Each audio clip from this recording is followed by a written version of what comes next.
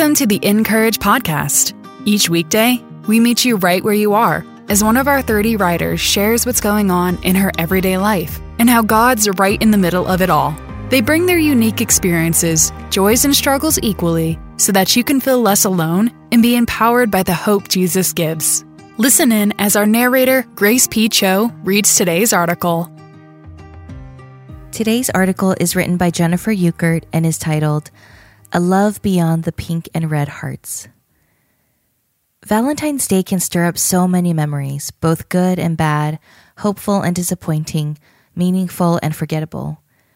Back in grade school, we would get to go all out and decorate our own card boxes, which I always thought was just the best.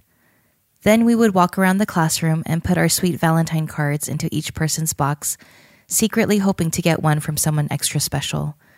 It was so much fun to look at each card. In high school, just a simple card was no longer enough. Valentine's Day was turned into elaborate shows of affection.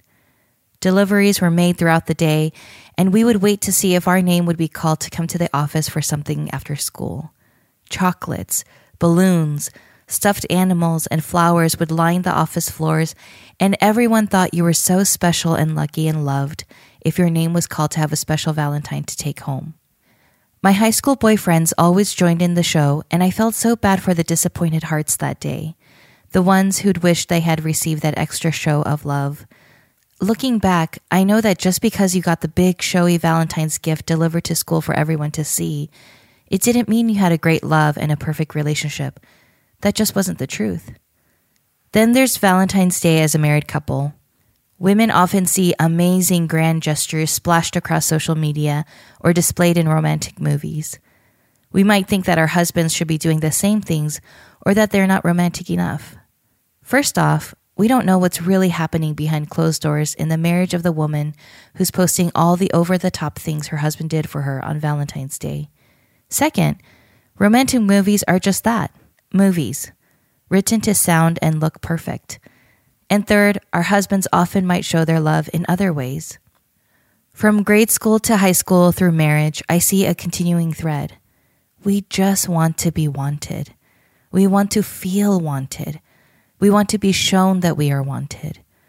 It's more than just the feeling of being wanted by a crush, a boyfriend, or a husband. We also want to feel wanted by others, by friends, a team, a group. And when we aren't, we feel disappointed or less than. In reality, no human can fill the love gap in our hearts.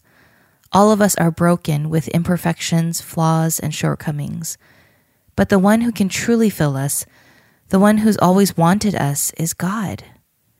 See what great love the Father has lavished on us, that we should be called children of God, and that is what we are.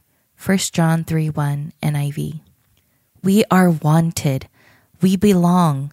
We are loved. We are His. He loves us deeper and wider than any human can comprehend, and we are part of the greatest love story ever created. It's a love that goes beyond all the pink and red heart-shaped boxes, chocolates, flowers, wooing, or whatever other ideal we have in mind for Valentine's Day. Those things will never satisfy, even though we think they will in the moment. Nothing in this world will compare to the demonstration of love Christ showed for us on the cross. Friends, we belong to love Himself. Delight and rejoice today in the truth that you are fully, unconditionally, and eternally loved by a man, by a God who gave His life for you. What we have longed for all along, we already have in Him. For I am sure that neither death nor life, nor angels, nor rulers, nor things present, nor things to come, nor powers, nor height, nor depth, nor anything else in all creation will be able to separate us from the love of God in Christ Jesus our Lord. Romans 8:38-39, ESV. To read more from our writers, visit encourage.me. Make sure to subscribe to the podcast so you don't miss a single episode, and find us everywhere on social at Encourage with an I. We'd love to hear from you. Looking for ways to show your faith in your everyday life? From cards, books, and Bibles to calendars, jewelry, and coffee mugs, Dayspring.com has just what you've been looking for. Use code podcast10 to get $10 off any order at dayspring.com. The Encourage podcast is narrated by Grace P. Cho and brought to you by Dayspring, makers of your favorite cards, books, and gifts. Visit them today at dayspring.com.